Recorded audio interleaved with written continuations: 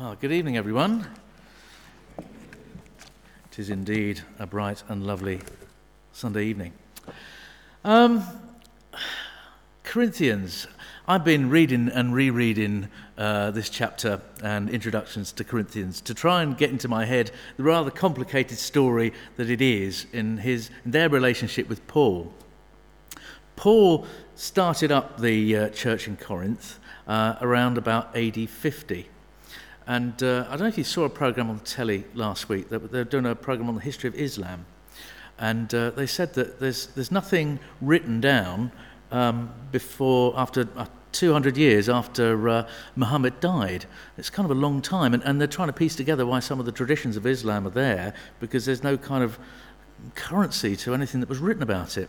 And I thought, gosh, you think of the church in Corinth being founded in AD 50. That's rather like Jesus being born in 1960 and dying in the 90s, and the Corinthian church starting up about now. It's all very kind of quick, and it's definitely following on from Jesus' life, death, and resurrection.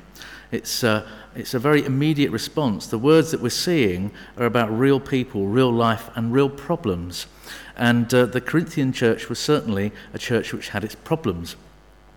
Something somebody said to me yesterday while I was loitering around in the tent was, wouldn't it be wonderful if we could just go back to New Testament days when everything was great?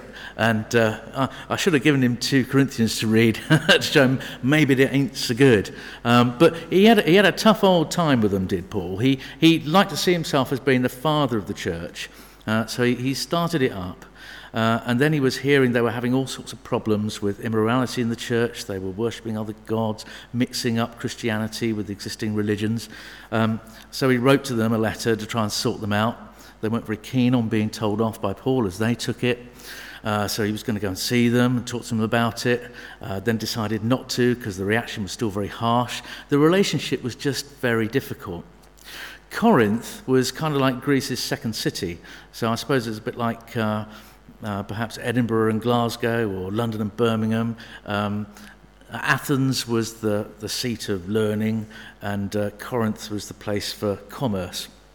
And it sits kind of in a narrow strip down towards the Peloponnese Islands in Greece, where people would come in their ships, unload, truck it across the short piece of land, and then get back on the ship again and carry on. So it was a real kind of commercial centre, lots of ideas, lots of different nationalities coming in, and a lot of the people that lived there were slaves who kind of bought themselves out of slavery. So you had a kind of very upwardly mobile environment there, kind of self-made people, self-reliant people, hearing lots of new ideas, and they kind of liked the new fashions. And they were very into hearing Greek philosophical speakers or Jewish speakers, people who had a good reputation as a speaker and who could command a great fee for it. And they used to slag Paul off because they thought he wasn't really up to much as a great speaker. They thought his appearance wasn't that good. They thought he was kind of disorganized. They gave him a pretty tough time. But Paul loved them. And he loved them because he had started that church under the authority of God, and he knew that it was part of his mission to pastor those people.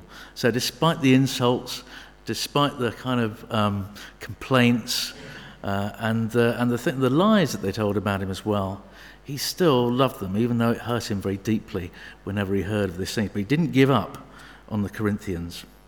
So I'd like to just kind of go through a few thoughts that come to mind from 2 Corinthians 1 and the passage that Steve read to us. And the first thing is, bearing in mind that there were 4 letters to the Corinthians, 2 of them were lost, so this is kind of an ongoing conversation in a very difficult relationship. And Paul kicks off by announcing himself as an apostle of Christ Jesus by the will of God. In other words, Paul knew that he was under the authority of God. That's what gave him the confidence to stand before them, to write to them, to instruct them, and to love them, because he knew that it was under God that he was doing it. It wasn't like they were his pet church. It wasn't like they loved him. They didn't. But under God, he'd been given this mission to serve these people. And that he's accountable to God not accountable to that church. So he wasn't sent there to tell them things they wanted to hear. He wasn't sent there to be a super evangelist or a super apostle. He was there just to give them the word of God and to pray for them and to encourage them to live it. The second thing in that introduction is it's to the church of God in Corinth together with all the saints. So it's to the church of God in Corinth. It's not their church, it's God's church. It's not his church, it's God's church. He might have started it, but he knows it's not his. He doesn't see it as a possession.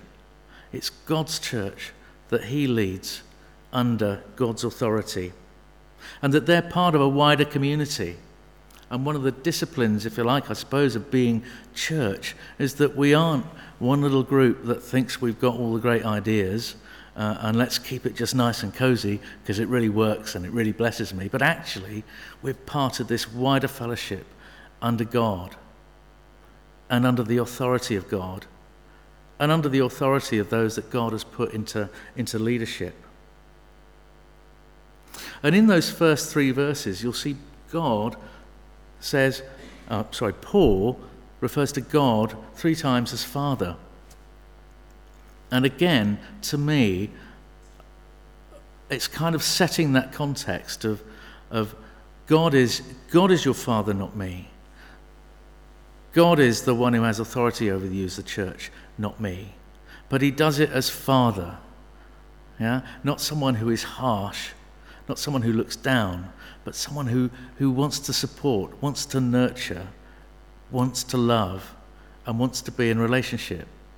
And I know sometimes Father can be a difficult connotation for us to place alongside God, depending on our experience of fatherhood, or maybe even our experience of being a father. I mean, we realise we're not that great at it. So the idea of God as Father can sometimes be difficult. But I believe it's terribly important, because God wants us to know him in that way. When I've been in training, where I was doing my training, we had all sorts of different theological perspectives coming in, which can be a good thing. It can also be difficult. But some people were saying there that, I find it really helpful to think of God as mother and all this sort of stuff, which is as kind of beginning to fashion God in the way that we would like him to be. But actually, I believe God wants us to call him Father because he wants us to think of him and know him as our Father in perfection.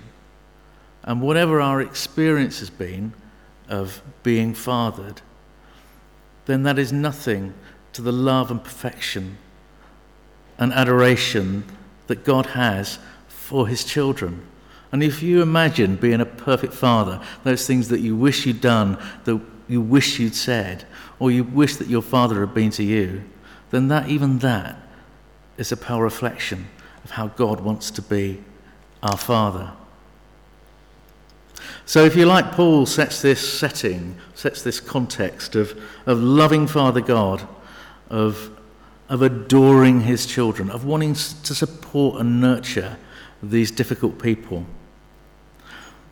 And as he does in this first element of 2 Corinthians, he brings up probably one of the most challenging areas that we have to think of as Christians, and that's the problem of suffering, the problem of affliction, because it always puzzles us and it can drag us down, and we can feel inadequate sometimes in how we talk to people and get alongside people when they are suffering, because it's so hard to explain why God is allowing this thing to happen. And we do naturally, don't we? We begin to ask those questions that become unanswerable in a way. Why now? Why me? What have I done? Why does God allow this? Why does God allow this to happen when he's a loving God? But Paul speaks not from the angle of a theorist. He speaks from someone of experience, someone who has suffered. And in fact, probably he really started to understand suffering after he became a Christian. He was very much upwardly mobile before he encountered Jesus on the road to Damascus. He was well educated. He would have got into the What's that special tent at the Moreton show where you got to wait? He would have been straight in there, Paul. He wouldn't have even needed the tweedy jacket. He was totally well qualified. But then he gave his life to Jesus, and everything changed. And all that stuff, all those qualifications that had garnered him praise and the best seat at the front of the house, now meant nothing. Now they were rubbish in the light of the love of God and the fatherhood of God and the mission of God that he'd come to share. But what he got with it was a pretty strong acquaintance with suffering, being shipwrecked, being beaten, being imprisoned, being lied about, being misunderstood, being told he was a rubbish speaker. Maybe that's worst of all, I don't know. But he was humbled in his experience of following Jesus and had to understand, actually, some of the suffering that Jesus himself did. And in the passage it says, doesn't it, that just as the sufferings of Christ flow over into our lives, in verse 5, also through Christ our comfort overflows. And it's kind of saying that as we follow Christ, as we decide to give our lives to Jesus and become his, then we are going to experience something of the suffering of Christ. That is part of the deal. We are going to know that. We don't know in what way, but it will happen. But just as we do, we also can know the comfort of him, which flows. It's not like we're in a well, we're isolated, but it flows over his people. It flows over the body of Christ. And again, this sense of being not isolated, but part of a community is part of this lesson that Paul is teaching the Corinthians right at the start here about the nature of suffering and the nature of God's comfort towards us. So what does comfort mean? I mean, it talks about comfort a lot. I was thinking about that. I thought I'd put some clever slides up, but never got around to it in the end. I thought softness was the thing called comfort. Do you remember that one? That was an advert. And I got a picture of a big fluffy bed that talked of comfort. And there was a picture of somebody with their arm around another one. I thought, that's getting close to kind of my understanding of comfort. But I suppose we think of, perhaps we associate it with being comfortable. The promise is not that as Christians we will be comfortable. So sorry about that one. We're promised comfort, but not to be comfortable, just in case there's a misunderstanding there. But the comfort of God is actually about strengthening. It's not a pat on the head and a sympathetic nod, but it's actually a comforting. It's a strengthening. It's an entering into. And it's something, actually, that we share and participate in. Paul, when he talks about this terrible thing that happened to him, when he describes it in verse 8, he says, "We don't want you to be uninformed about the hardships we suffered in Asia. We were under great pressure, far beyond our ability to endure, so that we despaired even of life." We've probably known times where we have despaired, perhaps even of life. Despaired that we would come out of this situation. Despaired that God heard our prayer. But Paul knew what it was like to come to the place of despairing in his suffering. We were under great pressure, far beyond our ability to endure, so that we despaired even of life. Indeed, in our hearts, we felt the sentence of death. It was kind of all over. It was that desperate. There's nothing more. We've reached the end. But this happened. So this is why. So Paul learnt a lesson. But this happened that we might not rely on ourselves, but on God. God who raises the dead. It seems like a harsh lesson, and Paul went through a harsh lesson. but he saw why. He had to reach that point of despair before he realized that actually I have to place everything in his hands. There is an end to me, and maybe I have to sometime reach the end of me before I place myself fully in his hand. So, why sometimes the answer, it's not always the answer, we don't know all the answers, but sometimes the answer to that why is God letting this situation exist, is that we have to reach that point. We have to reach that point when we know, not just think, not just heard it in a sermon, not theoretically, yeah, I accept that, but actually know that I can't rely on me, that I can't bring an end to this despair, but actually God and his grace is sufficient for me. And when I've placed myself, my future, my everything into his hands, there is no safer place to be. That's a pretty profound lesson. I'm not sure I've learnt that. I'm not sure I could really say that that's where I am yet. But God took Paul to that place to show him, to bring him out, so that he could say to these Corinthians that his grace is sufficient for you, no matter what your affliction, no matter what your suffering, that God is sufficient for you. He knows it, he hears it, and he wants to strengthen you in it. Why? So that you can bring comfort to others. We live in a broken world. We live in a cracked universe. Sin came in and spoilt it. And this world is very clearly imperfect. And we live surrounded by a lot of suffering. The death rates from alcoholism have doubled in the last 10 years as people have responded to their suffering by trying to escape. And whether it's in alcohol, whether it's in watching the telly, the average time people spend now watching telly is 28 hours. That's nearly a full working week. That's a lot of time to try and find a way to escape. But when the telly's turned off, you're back in the now.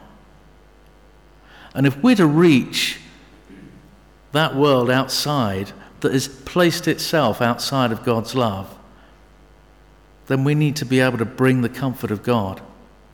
We need to share the comfort that he has given us to truly get alongside. So there's something about knowing the suffering of Jesus. There's something about discovering the reality of his love and sufficiency. But there's also something about knowing the experience of the world outside and the need of that world and having compassion for that world, because there's no point in having an evangelism program because we want to have more people in the church or we want to look more successful or for any kind of reason other than God loves them, they need him, and we know where he is. And so to not take his love to a godless world would probably be the biggest sin that we could commit. Now, some of that you may find in your own experience, I don't know, because I haven't had a huge amount of suffering in my life, I have to say. So I'm not really qualified. So if you're thinking, yeah, it's all right for him to say, fair enough, that's probably true. All I'm saying is I'm sharing something of what Paul's experience was of knowing suffering and what his reaction to that was. But Paul also says, and amidst the idea that we can't always answer the question why, that not only is God our comforter, but he is our deliverer. And Paul could speak with the experience of being delivered, but he doesn't promise that everyone's going to be delivered out of their suffering in the course of their life. Which is why he says, if I can find it, but this happened, that again in verse 9, but this happened that we might not rely on ourselves, but on God, who raises the dead. In other words, That deliverance may happen now, it may happen in glory, but it will happen. It is a promise that we can live by and depend upon. And if we don't see the purpose of our suffering today, we'll see it when we're in heaven. Because God will deliver us, and we'll know the why. And we'll be able to give glory for God, because we'll have seen the impact of what he's done through us, in our understanding of the suffering of others, in our true ability to get alongside others, in our true ability not just to sit there and sympathize, but to give them the comfort that we have, to share the experience that we have, and to show them the love that we have, the love of God. And isn't it, in a way, suffering that draws us together as a community? Time and time again you hear about terrible things that have happened that are inexplicable. You can't really see why would that happen. A flood, an earthquake, I don't know what, floods in Moreton. Floods in Bolton, I remember. They drew the community together. There is something about it that means we invest in each other's pain and we draw alongside each other, and in some way we see a glimpse of the love of God. And it's for us, it's for our mission to not just give people a glimpse of the love of God, but cover them. Let them see that that God's comfort is something which flows. It's not something that's talked about in theory. It's not something to do with, theology. It's to do with me and you sitting alongside each other and caring for each other under the love of God. But that deliverance that will happen in Revelation, John says this, I heard a loud voice from the throne saying, now the dwelling of God is with men, and he will live with them. They will be his people, and God himself will be with them and be their God. No more crying, no more suffering, no more pain, no more unresolved whys. Just us and Father God. He will wipe every tear from their eyes. There will be no more death or mourning or crying or pain. There will be an end to suffering, for the old order of things has passed away.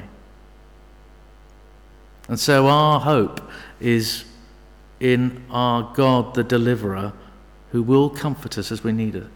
He does know, because he's felt it, because Jesus knew the suffering of isolation, rejection, pain and death. He's been there, he knows it, he's felt it, he knows our pain. But he will make things right, either in this life or in the resurrected life, when we will have new bodies, when there will be a new heaven and a new earth that cannot be spoilt, that cannot be cracked, that will last forever. And what we've gone through here will seem like a blink of an eye. Let's pray for a moment. Oh, Father, Lord, you have heard our prayers sometimes when we have been in that place of despair. And Lord, thank you that even though we doubted you, you were always there, and you are always there. Lord, we ask for your comfort. Lord, we ask for your comfort those that we know that are suffering now, in mind or body, Lord, in need of some way. Lord, and for those of us in this congregation who are going through that suffering too. Lord, let us know your river of comfort. Let us share your river of comfort with those around us. Lord, we thank you that you are the God who delivers us from all things. Lord, we bless your name. Amen.